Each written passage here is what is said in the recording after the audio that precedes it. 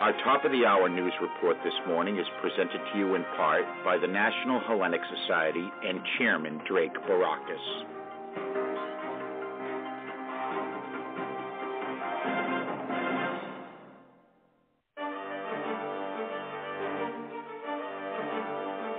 The After Report on Grecian Echoes, news and commentary with Stamatis Astra. Grecian Echoes, the After Report.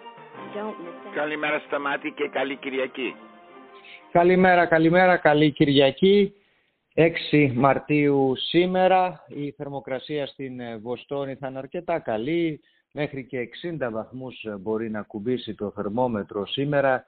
Θα χρειαστείτε νομίζω λίγο ομπρέλα όμως, καθώς θα υπάρχει ψηλόβροχο, δεν υπάρχει αμφιβολία για αυτό. Πάμε να δούμε τα νέα ανά τον κόσμο, την Ευρώπη και φυσικά την Ελλάδα μας. Να ξεκινήσουμε τα παγκόσμια νέα, από τι άλλο, από την Ουκρανία. Οι τελευταίες πληροφορίες λένε ότι ο πρόεδρος Πούτιν μίλησε με τον πρόεδρο της Τουρκίας Ερντογάν σε μία προσπάθεια να υπάρξει κάποιος συμβιβασμός.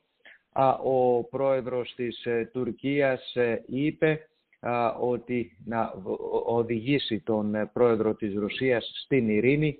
Η απάντηση που πήρε από τον Πούτιν ήταν ότι ο πόλεμος δεν θα σταματήσει αν δεν ικανοποιηθούν οι αιτήσεις μας. Τέλος, φαίνεται να έχει και η δεύτερη προσπάθεια απομάκρυσης των αμάχων της Μαριούπολης, σύμφωνα με τον Ερυθρό Σταυρό.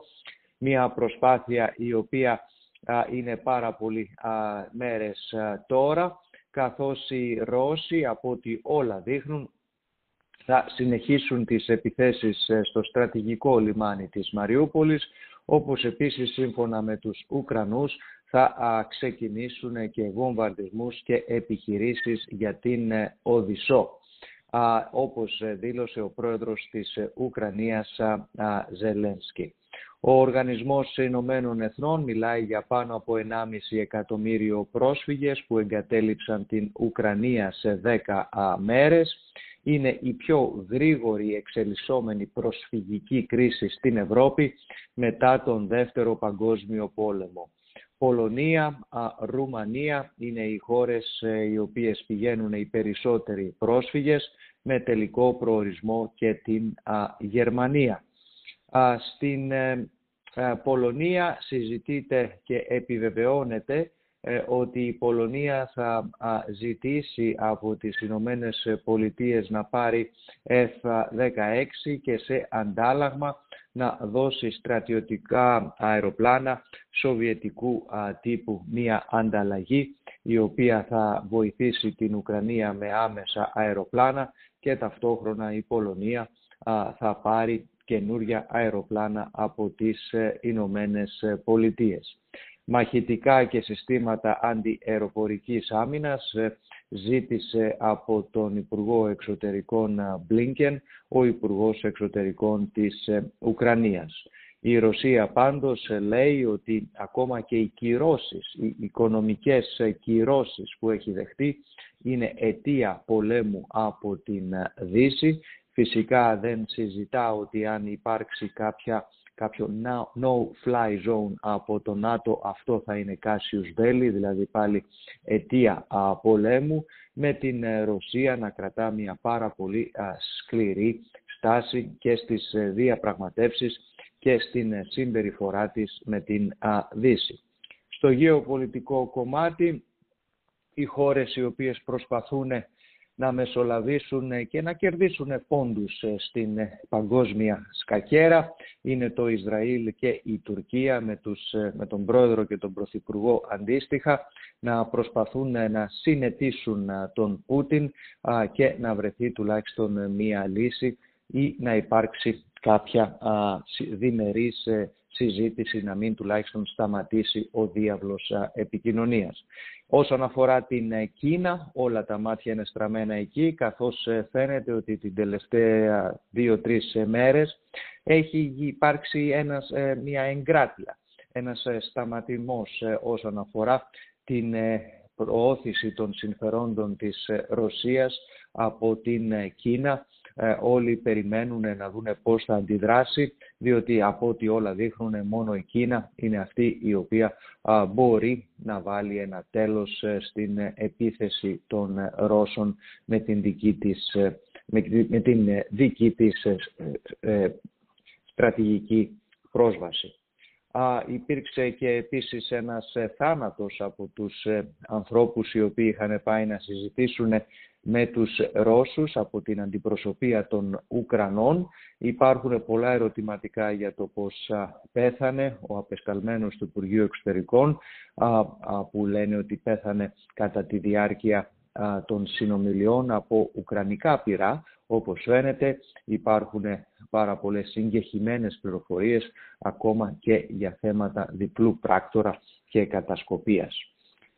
Σε άλλα παγκόσμια νέα, ο κόσμος κοιτάζει τρομοκρατημένος την Ουκρανία και την Ρωσία. Ο μεγάλος φόβος είναι κάποιο πυρηνικό ατύχημα. Η Ουκρανία έχει τα μεγαλύτερα πυρηνικά εργοστάσια που δίνουν ηλεκτρικό και άλλες χώρες όπως η Ιταλία, η Γαλλία, η Γερμανία έχουν πλέον αρχίσει την κατάσχεση των πολυτελή γιότ, των βιλών και των περιουσιακών στοιχείων των Ρώσων ολιγαρχών. Στην Ελλάδα να πάμε και στα ελληνικά θέματα, όπου και εκεί η κατάσταση με την Ουκρανία είναι το μείζον γεωπολιτικό και στρατηγικό θέμα, πως η Ελλάδα θα μπορέσει να αντιμετωπίσει αυτή την κρίση και από πολιτικό αλλά και από γεωπολιτικό πρόσχημα.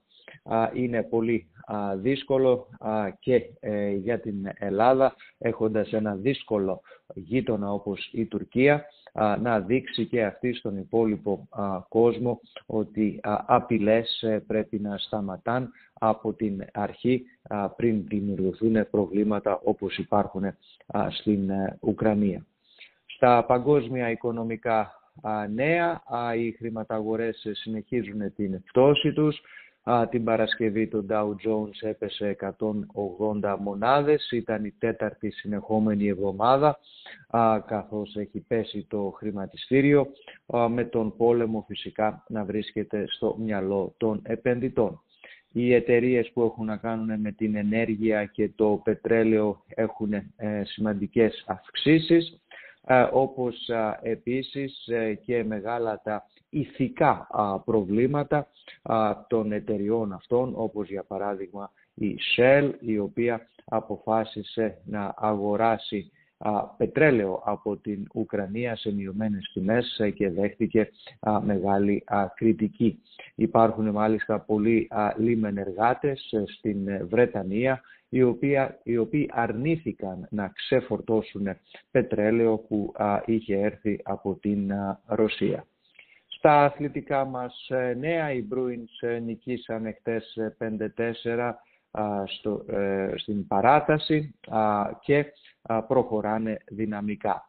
Ποδόσφαιρο έχουμε σήμερα, το μεγάλο μάτς είναι στην Αγγλία μεταξύ της Manchester City και της Manchester United.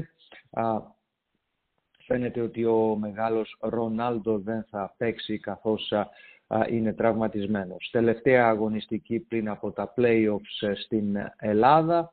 Άρης Ολυμπιακός, το ντέρμπι στην Θεσσαλονίκη, και πλέον αναμένει να δούμε ποια θα είναι η έκτη ομάδα που θα μπει στα play-off στο ελληνικό ποδόσφαιρο. Ο καιρός, όπως είπαμε, σχετικά ζεστός, μέχρι και 60 βαθμούς εδώ στη Βοστόνη, όμως κάποια ομπρέλα θα τη χρειαστείτε καθώς η βροχή φαίνεται να έρχεται. Ήταν τα νέα της ελληνικής ηχούς, που όπως πάντα είναι μια προσφορά από τους πιστούς μας αγγελιοδότες. Ευχαριστούμε. Ευχαριστούμε, Σταμάτη. Have a great day.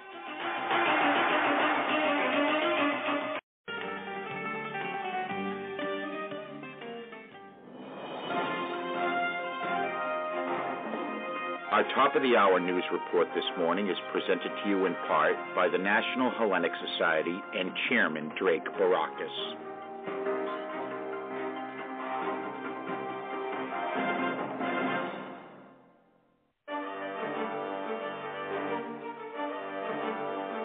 The Astor Report on Grecian Echoes, news and commentary with Stamatis Astra. Grecian Echoes, the Astor Report. Don't miss it. Καλημέρα Σταμάτη και καλή Κυριακή. Καλημέρα, καλή Κυριακή. 6 Μαρτίου σήμερα. Η θερμοκρασία στην Βοστόνη θα είναι αρκετά καλή. Μέχρι και 60 βαθμούς μπορεί να κουμπίσει το θερμόμετρο σήμερα. Θα χρειαστείτε νομίζω λίγο ομπρέλα όμως, καθώς θα υπάρχει ψηλόβροχο, δεν υπάρχει αμφιβολία για αυτό. Πάμε να δούμε τα νέα ανά τον κόσμο, την Ευρώπη και φυσικά την Ελλάδα μας. Να ξεκινήσουμε τα παγκόσμια νέα, από τι άλλο, από την Ουκρανία. Οι τελευταίες πληροφορίες λένε ότι ο πρόεδρος Πούτιν μίλησε με τον πρόεδρο της Τουρκίας Ερντογάν σε μία προσπάθεια να υπάρξει κάποιος συμβιβασμός. Ο πρόεδρος της Τουρκίας είπε ότι να οδηγήσει τον πρόεδρο της Ρωσίας στην ειρήνη. Η απάντηση που πήρε από τον Πούτιν ήταν ότι ο πόλεμος δεν θα σταματήσει αν δεν ικανοποιηθούν οι αιτήσεις μας. Τέλος, φαίνεται να έχει και η δεύτερη προσπάθεια απομάκρυσης των αμάχων της Μαριούπολης, σύμφωνα με τον Ερυθρό Σταυρό. Μια προσπάθεια η οποία είναι πάρα πολλοί μέρες τώρα, καθώς οι Ρώσοι, από ό,τι όλα δείχνουν, θα συνεχίσουν τις επιθέσεις στο στρατηγικό λιμάνι της Μαριούπολης, όπως επίσης σύμφωνα με τους Ουκρανούς θα ξεκινήσουν και βομβαρδισμούς και επιχειρήσεις για την Οδυσσό, όπως δήλωσε ο πρόεδρος της Ουκρανίας Ζελένσκι. Ο Οργανισμός Ηνωμένων Εθνών μιλάει για πάνω από 1,5 εκατομμύριο πρόσφυγες που εγκατέλειψαν την Ουκρανία σε 10 μέρες. Είναι η πιο γρήγορη εξελισσόμενη προσφυγική κρίση στην Ευρώπη μετά τον Δεύτερο Παγκόσμιο Πόλεμο. Πολωνία, Ρουμανία είναι οι χώρες οι οποίες πηγαίνουν οι περισσότεροι πρόσφυγες, με τελικό προορισμό και την Γερμανία. Στην Πολωνία συζητείται και επιβεβαιώνεται ότι η Πολωνία θα ζητήσει από τις Ηνωμένες Πολιτείες να πάρει F-16 και σε αντάλλαγμα να δώσει στρατιωτικά αεροπλάνα σοβιετικού τύπου, μια ανταλλαγή η οποία θα βοηθήσει την Ουκρανία με άμεσα αεροπλάνα και ταυτόχρονα η Πολωνία θα πάρει καινούρια αεροπλάνα από τις Ηνωμένες Πολιτείες. Μαχητικά και συστήματα αντιαεροπορικής άμυνας ζήτησε από τον Υπουργό Εξωτερικών Μπλίνκεν ο Υπουργός Εξωτερικών της Ουκρανίας. Η Ρωσία πάντως λέει ότι ακόμα και οι κυρώσεις, οι οικονομικές κυρώσεις που έχει δεχτεί είναι αιτία πολέμου από την Δύση. Φυσικά δεν συζητά ότι αν υπάρξει κάποιο no-fly zone από το ΝΑΤΟ, αυτό θα είναι Cassius Belli, δηλαδή πάλι αιτία πολέμου, με την Ρωσία να κρατά μια πάρα πολύ σκληρή στάση και στις διαπραγματεύσεις και στην συμπεριφορά της με την Δύση.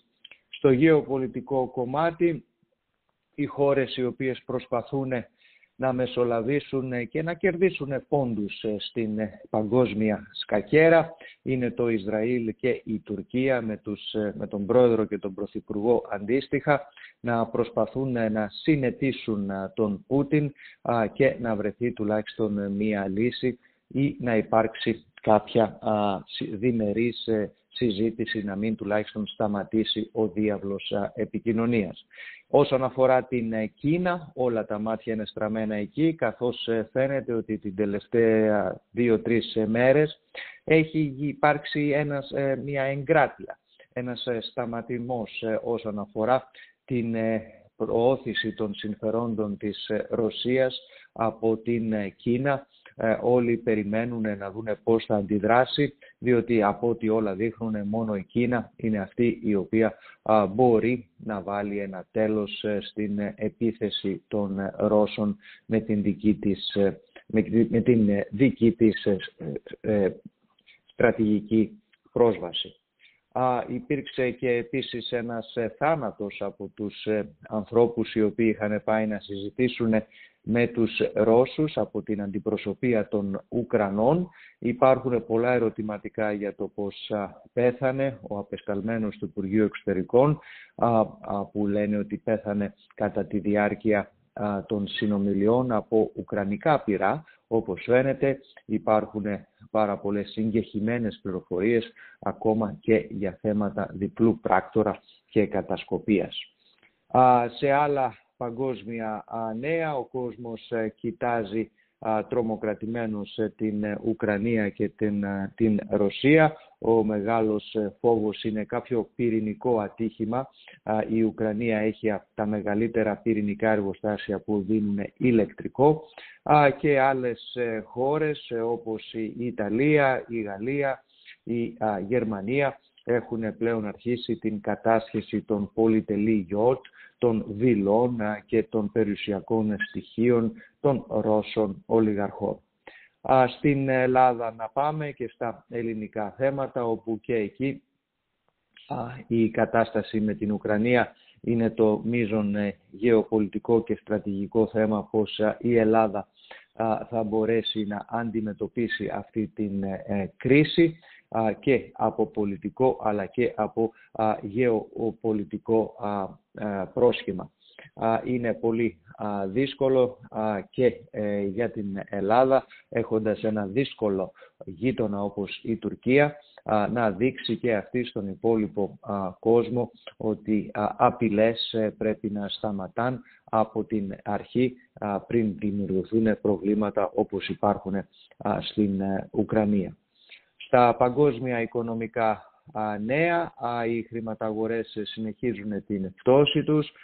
Την Παρασκευή το Dow Jones έπεσε 180 μονάδες, ήταν η τέταρτη συνεχόμενη εβδομάδα, καθώς έχει πέσει το χρηματιστήριο, με τον πόλεμο φυσικά να βρίσκεται στο μυαλό των επενδυτών. Οι εταιρείες που έχουν να κάνουν με την ενέργεια και το πετρέλαιο έχουν σημαντικές αυξήσεις, όπως επίσης και μεγάλα τα ηθικά προβλήματα των εταιριών αυτών, όπως για παράδειγμα η Shell, η οποία αποφάσισε να αγοράσει πετρέλαιο από την Ουκρανία σε μειωμένες τιμές και δέχτηκε μεγάλη κριτική. Υπάρχουν μάλιστα πολλοί λιμενεργάτες στην Βρετανία, οι οποίοι αρνήθηκαν να ξεφορτώσουν πετρέλαιο που είχε έρθει από την Ρωσία. Στα αθλητικά μας νέα, οι Bruins νικήσαν χτες 5-4 στην παράταση και προχωράνε δυναμικά. Ποδόσφαιρο έχουμε σήμερα, το μεγάλο μάτς είναι στην Αγγλία μεταξύ της Manchester City και της Manchester United.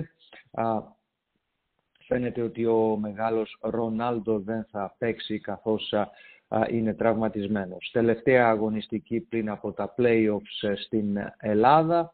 Άρης Ολυμπιακός, το ντέρμπι στην Θεσσαλονίκη, και πλέον αναμένει να δούμε ποια θα είναι η έκτη ομάδα που θα μπει στα play-off στο ελληνικό ποδόσφαιρο. Ο καιρός, όπως είπαμε, σχετικά ζεστός, μέχρι και 60 βαθμούς εδώ στη Βοστόνη, όμως κάποια ομπρέλα θα τη χρειαστείτε καθώς η βροχή φαίνεται να έρχεται. Ήταν τα νέα της ελληνικής ηχούς, που όπως πάντα είναι μια προσφορά από τους πιστούς μας αγγελιοδότες. Ευχαριστούμε. Ευχαριστούμε, Σταμάτη. Have a great day.